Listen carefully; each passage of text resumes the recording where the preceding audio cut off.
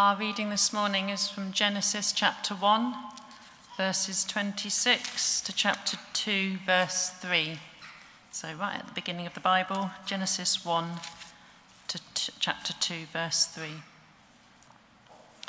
Then God said, "Let us make mankind in our image, in our likeness, so that they may rule over the fish in the sea and the birds in the sky, over the livestock and all the wild animals, and over all the creatures that move along the ground." So God created mankind in his own image. In the image of God he created them. Male and female he created them. God blessed them and said to them, "Be fruitful and increase in number. Fill the earth and subdue it. Rule over the fish in the sea and the birds in the sky, and over every living creature that moves along the ground." Then God said, "I give you every seed-bearing plant on the face of the whole earth, and every tree that has fruit with seed in it. They will be yours for food. And to all the beasts of the earth, and all the birds in the sky, and all the creatures that move along the ground, everything that has the breath of life in it, I give every green plant for food." And it was so. God saw all that he had made, and it was very good. And there was evening, and there was morning, the sixth day. Thus the heavens and the earth were completed in all their vast array. By the seventh day, God had finished the work that he had been doing. So on the seventh day he rested from all his work. Then God blessed the seventh day and made it holy, because on it he rested from all the work of creating that he had done. This is the word of the Lord. Thanks be to God.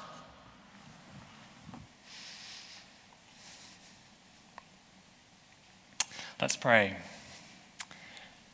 Heavenly Father, as we come to your word and continue to consider what it means to be human, as we particularly look to your word now, looking at work and rest, some of us are coming this morning feeling so weary.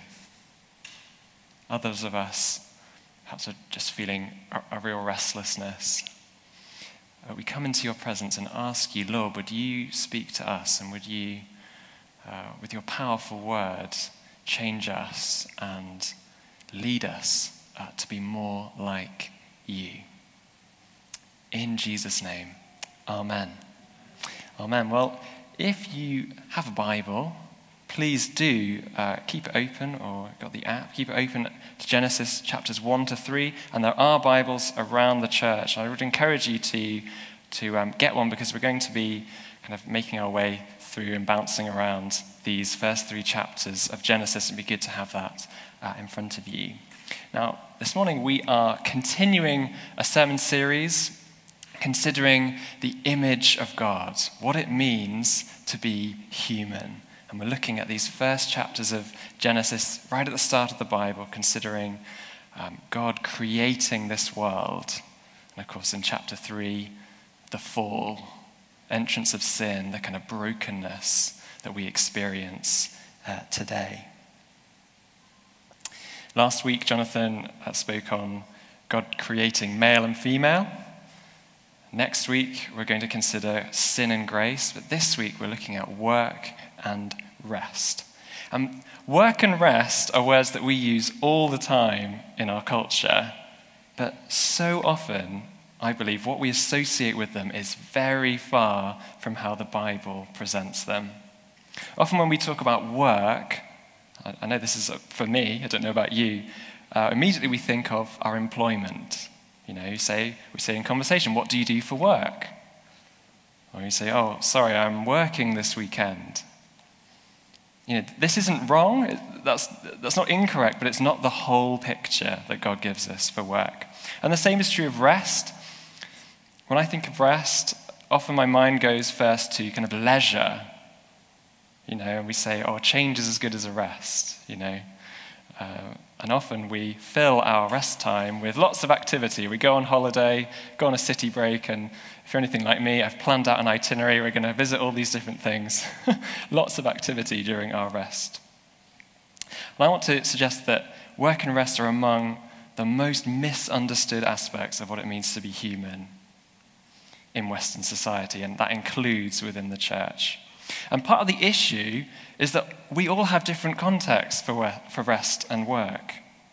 Whether we're children, students, young adults, couples, singles, parents, older adults, retired, unemployed, self-employed. And this sermon is for you, whatever circumstances you're in, whether you are part of that list or not. All of us work and rest, and all of us made in the image of God. And the word has so much to speak to us on these things. And I'm just going to be really upfront. I find this really challenging. I found it really challenging preparing this talk. I'm in no way have this sorted, and I'm preaching to myself just as much, if not more, than anyone else here.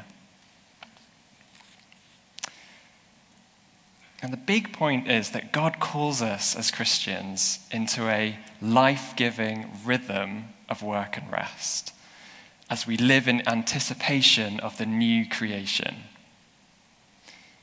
So I want to look at this idea of a kind of rhythm between work and rest. But before we do that, we've got to look at work and rest separately, because the biblical vision for each of these is massive and really deep. So first I want us to consider work. And we're looking particularly at Genesis 1, verse 28. God blessed them and said to them, "Be fruitful and increase in number, fill the earth and subdue it, rule over the fish of the sea and the birds in the sky, and over every living creature that moves on the ground." The first thing to say about work is that in God's sight, work is good. Now, I realize that for many of us, this might not be our experience of work, whether that's employment or just the circumstances you find yourself giving your energy and time to.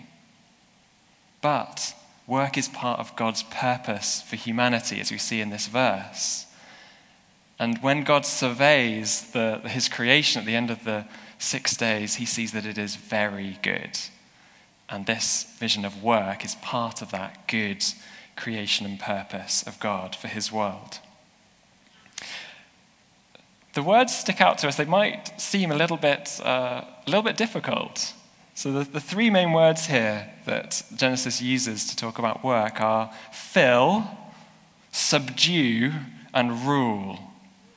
Is this how you think about the work that you're involved in? If someone says, "Oh, what are you doing today?" You say, "Oh, yeah, I'm okay. I'm just ruling over my emails." I'm just subduing the washing up.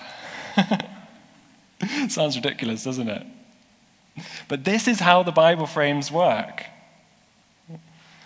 And when it talks about filling the earth, this is about raising the next generation. It's about having, raising, and caring for children, whether you have children or not. And parenting is work. Full-time parenting is not much valued by our culture, but it's the primary part of God's commission for human work. And so if you're a parent here today, you are called to the good work of God, of raising your children. Don't let the culture of our society cause you to think less of that or begrudge it. And if you're not raising children yourself, that includes me, you too are called to this work. In Jesus, the Christian community is a family, the family of God. We are brothers and sisters together. We have one heavenly Father. And that means that all of us are part of God's commission to fill the earth, to raise the next generation. So don't let your circumstances prevent you from engaging in this important work. Or in a very obvious way of getting involved in this is, here at St. Paul's, we're blessed to have so many young people part of our family.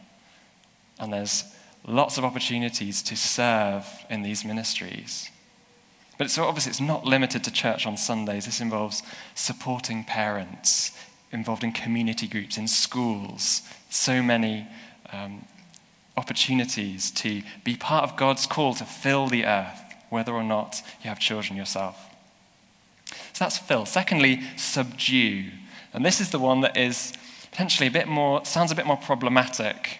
Particularly, we've just had Creation and Climate Sundays, and we might read this and think, okay, what's going on here? But the point of this is it's about releasing the potential of the world. In Genesis 2, verses 10 to 12, if we just skip over to there, we see this slightly, at first glance, a little bit of an odd aside. It says, a river watering the Garden of Eden flowed from Eden. From there it separated into 4 headwaters. The name of the first is the Pishon. It winds through the entire land of Havilah, where there is gold. The gold of that land is good. Aromatic resin and onyx are also there. The point here is that God has put resources in the world which humanity can celebrate by purifying them, making them into beautiful things like the gold here, or the onyx, or the resin. This is not the same as systematically stripping the earth of minerals for our use, but it's about kind of releasing and celebrating the potential in nature, and that applies to society as well, the potential of other people in a way that's life-giving and celebrates and worships the God who made it. And so whatever your front line is, whether your work is parenting or leading or caring or organizing, it is part of God's commission to humanity to fill and subdue the world, to release that potential of people and nature. And don't let your circumstances or your job dictate to you how you are to work in this biblical sense of the word, because all of your activity is part of God's good calling to humanity, whether or not that would be obvious when you sit down at your job on a Monday, or you are looking after the kids, or whatever that activity might be. And it's also worth taking time to work out what God is calling you to dedicate yourself to in your work. And I don't just mean your employment, but your activity as a human being. Because if this is part of God's good purpose for us, then it really matters what we do. Take time to think, what makes your heart sing? Has God given you a skill or a passion in a certain area? Now, this isn't to say that we should all quit our jobs as soon as we find them a little bit unfulfilling, because nothing this side of heaven is going to do that for us. But it is to say that work matters because God has commissioned you to help his world flourish. Okay, so we've looked at work is good. Next thing to say is that work is cursed.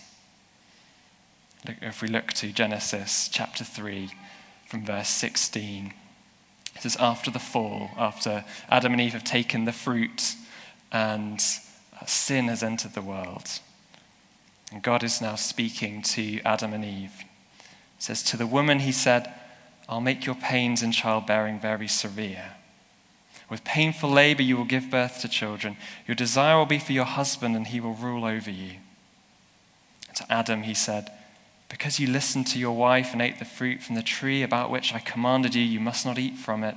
Cursed is the ground because of you. Through painful toil you will eat food from it all the days of your life. It will produce thorns and thistles for you, and you will eat the plants of the field. By the sweat of your brow you will eat your food until you return to the ground, since from it you were taken. For dust you are, and to dust you will return. It's important to emphasize here that work is not the curse. The world is cursed by sin. Work is not the curse, but work is cursed. It's subject to the effects of sin. And there'll be more on the fall next week as we look at sin and grace. But essentially, sin enters the world through Adam and Eve giving into that temptation to try and be God rather than trusting the Lord. And both parts of God's commission for work are affected by this. both the filling and the subduing. Really fascinatingly, it's actually the same Hebrew word that's used both as God speaks to the woman and to the man. So to Eve, he says, I will make your pains in childbearing very severe. And it's the same Hebrew word that's used when he then turns to Adam and says, through painful toil, you will eat food from the earth all the days of your life. And that word kind of means pain, hardship, distress, difficulty. Now, this is not at all to kind of diminish the physical pain of childbirth, but it is to say that the whole scheme of work, the filling, the raising the next generation, and the working, the subduing, the releasing of potential is subject to the same curse of sin. And the outworkings of this are all around us. Unfulfilling work, oppressive economic systems, hand-to-mouth employment, just to survive, subsistence farming, work becoming idolatry when we pursue it for its own sake rather than through it worshipping God.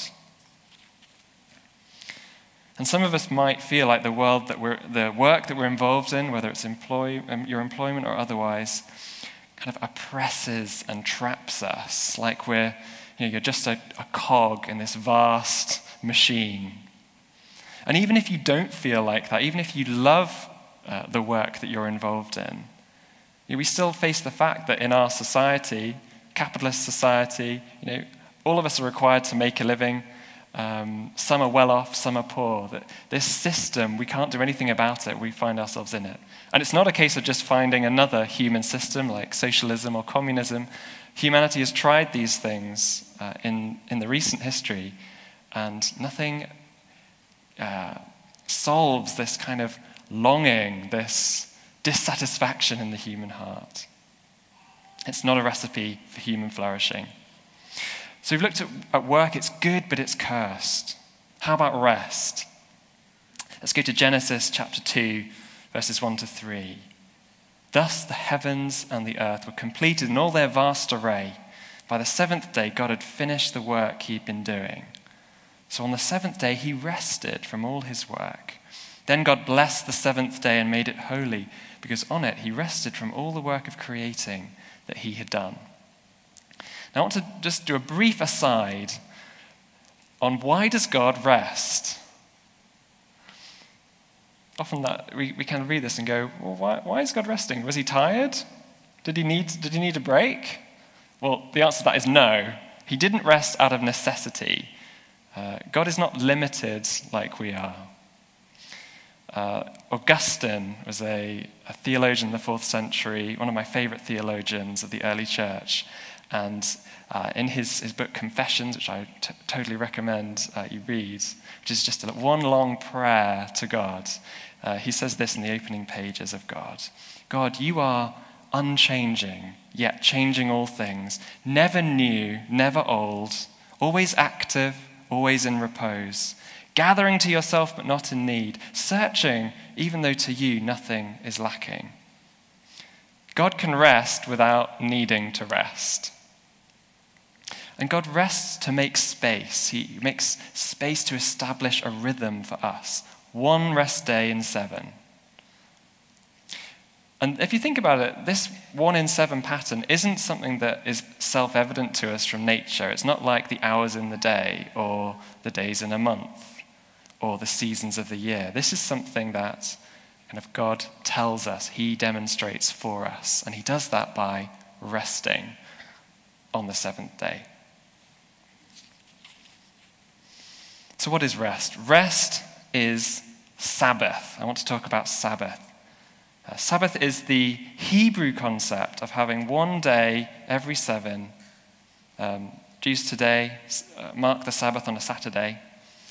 And it's a time to rest from work, all kinds of activity. And the word Sabbath in the Hebrew literally means to cease or to stop. It's rest in the kind of literal sense. When I think of rest, I tend to think of kind of recuperation. But actually, the word rest is kind of something moving, coming to rest, stopping, ceasing. And at first glance, it doesn't look like Sabbath appears in Genesis. And actually, the first mention in our English Bibles of the Sabbath is way in the next book of the Bible, in Exodus. But this is because we are reading in English, not Hebrew.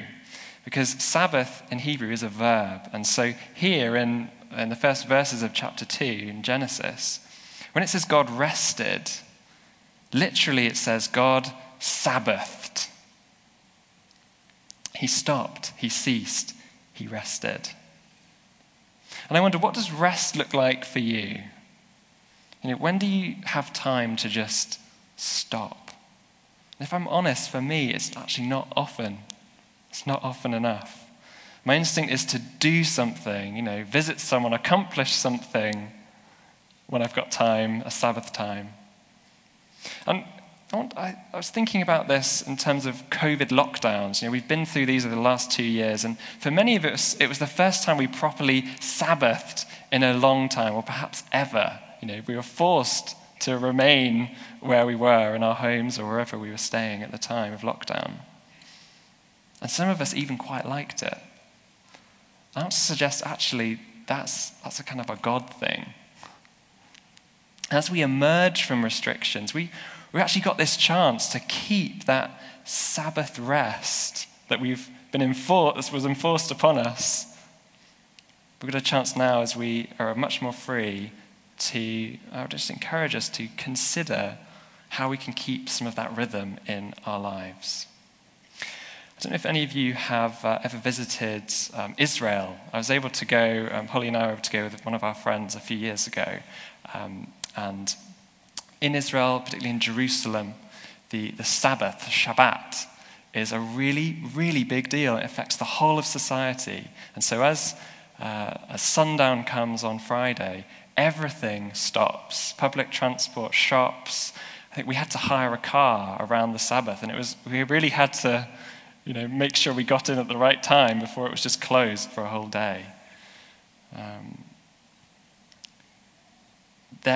This society is kind of built around this pattern of rest. And it's actually really inspiring. And something that we too can kind of plug into in our own lives. And Sabbath is, I want to suggest, radical rest in a society that worships constant activity. Most religions have a holy place. For Islam, it's Mecca. For Judaism, the Western Wall in Jerusalem. For Hinduism, the River Ganges, and the list goes on. But God doesn't have a holy place. He has a holy time. This Sabbath day, this day when he rests, right at the beginning of creation. This is a holy time. It's not just a time for a break, but it's a time to delight in the world with God and to worship him. And I think the closest we come to Sabbath here in the UK are bank holidays. On a bank holiday, everything's closed, we take time off, spend time outside in the sun if it's one of the summer bank holidays. We see family and friends. Everything stops, everything kind of winds down. What if we could have a bank holiday every week? Wouldn't that be great? I would love that. And Sabbath isn't a law for us. In Jerusalem today, in the kind of Jewish society, Sabbath is a law. You cannot work. It's illegal to work on the Sabbath. And there's this huge marketplace in the center of Jerusalem. And as Friday sundown is coming, these kind of enforcers come along with these giant kind of trumpets and blast this noise to be like, it's time to close, it's time to go. And everyone scurries away. They kind of force these stalls to close. For us as followers of Jesus, it's not a law for us. But we ignore the Sabbath at our peril. It's not law to wear a helmet or reflective gear when you're cycling, but you're asking for trouble if you don't do it. And I would like to suggest it's the same with the Sabbath. So rest is Sabbath, but rest is cursed, just as work is. Again, it's not the curse, but it is cursed. Not directly, but human experience is just shot through with this sense of incompleteness. We get to the end of a big project, or like a promotion we've been working towards, or a renovation, or whatever it might be. And if we're really honest, at least I find this, I don't experience the complete rest and satisfaction that I crave. It's on to the next thing. It's, oh great, that's done. What's next?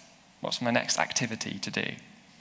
But God clearly has this kind of restful satisfaction in creation. Genesis 2 verse 1. Thus the heavens and earth were completed in all their vast array. The universe's original construction project is finished, and God just takes a step back and delights in his work and rests. He stops. And this side of the fall, that's not possible for us in this life. Instead, as children of God, we look ahead to what's to come, to that ultimate Sabbath rest of heaven and the new creation that God is bringing at the end of the ages. And so as we've looked at rest and work, and I want to think about rhythm as we just kind of come into land, really. We're invited by God, I suggest, to live in a rhythm of work and rest. Both work and rest are good. Work is good. Rest, the Sabbath, is good. But that's the key point. They're both good, not just one or the other. We need a rhythm of both if we are to live the human life, to live in the image of God as he intended it. And equally, both work and rest are cursed. They're affected by the fall, by sin. And the rhythm of both, of work and rest, orients us beyond this fallen world towards life in heaven. The book of Ecclesiastes in the Old Testament says that God has set eternity in our hearts. That kind of niggling dissatisfaction that we feel in our work and our rest, it's actually a call from God to look to him and see what he has ahead of us in the new creation. And we each need a Sabbath rhythm which characterizes not just coming to church on a Sunday, but something that's taking place every day. Taking quiet time each day to stop and to seek God in his word and in prayer. Making space every week to lay aside the activity and to rest, to refrain, to cease, and to worship the Lord. And this will be easier for some of us. Perhaps if you work Monday to Friday, and you come on a Sunday, that can be your Sabbath, to worship God and just to be still. But for those of us who do shift work or work on the weekends like me, or are self-employed, some creativity is needed. It's not just going to happen by itself. And for me, I work on a Sunday. Sunday is not Sabbath for me. I need time elsewhere in the week to Sabbath, to cease and to spend time with the Lord. And beyond that, this is a long-term pattern, a rhythm as well, something that should characterize every month, every year, every season of life, longer-term patterns of rest. Perhaps take a retreat day. And we're blessed here in Leamington to have the Well Christian Healing Centre, which offers quiet mornings and quiet days, both online and in their building. Let's take advantage of that. And equally, we need a work rhythm that engages with God's commission to humanity to fill and subdue, to release the potential of the earth and its inhabitants. It's good to find out what God is calling us to in our work and to do it with all our heart. And this is not limited to our employment or our family life, although those are really key. And I want to just say, if you're not serving at church, perhaps we've come out of a pandemic, lots has been going on, we've been readjusting, getting used to things. But if you're not serving at church and you've got time and energy, there are so many opportunities to get involved to work out God's calling as we raise the next generation and engage, look outwards to our communities in mission. And if that's something you're kind of thinking and praying about, please do get in touch with us. Please do go to the welcome desk and chat to us after the service. But as we draw this to a close, I want to finish with some words of Jesus. In Matthew chapter 11, Jesus says this: "Come to me, all you who are weary and burdened, and I will give you rest. Take my yoke upon you and learn from me, for I am gentle and humble in heart, and you will find rest for your souls. For my yoke is easy and my burden is light."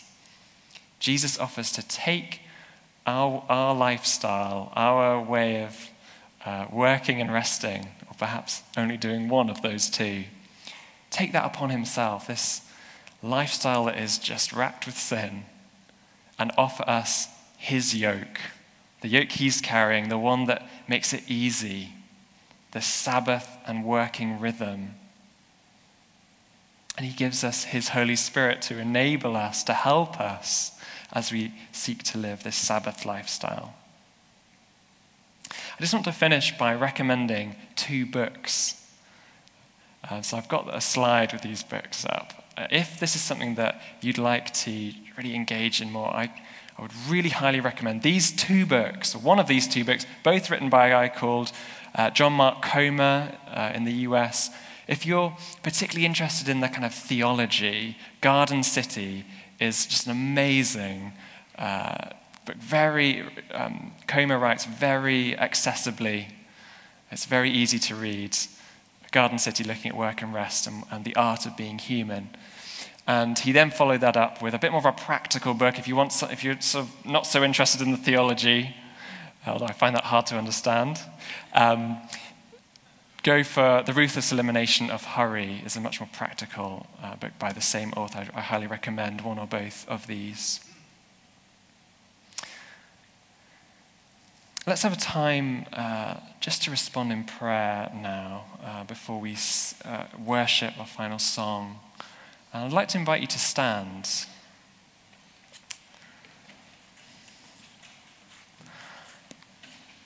And let's just have a moment to seek the Lord. And you might find it helpful just to perhaps to put your hands in front of you in a kind of posture of looking to receive from God.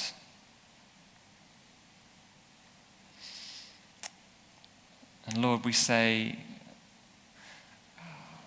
we're sorry for where we are living lives that just aren't in this rhythm that you have made for us, that we're not living in the image of God. Whether that be our work, our employment, or some aspect of our activity has become a kind of idol. Everything's just focused on that. We pray, Lord, would you draw our gaze back to you? We pray, would you just come and speak to us now about how we might step into this rhythm of work and rest. Perhaps for some of you, it's a case of letting God speak to you about the goodness of work and the goodness of rest. Perhaps in your circumstance that's not obvious, or you don't feel that. Or perhaps you're searching for what God's calling you to. Lord, would you speak to us? Would you send your Holy Spirit amongst us? Give us an inspiring vision of what it means to live with that easy yoke of Jesus.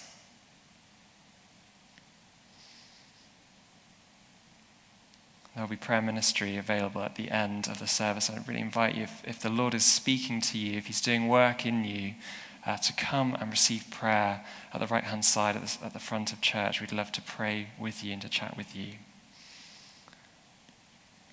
We're going to worship now with our final song as we praise God, the King of Kings. And let's worship him, the Lord who creates and enables this rhythm of work and rest that looks ahead to heaven, life in the new creation.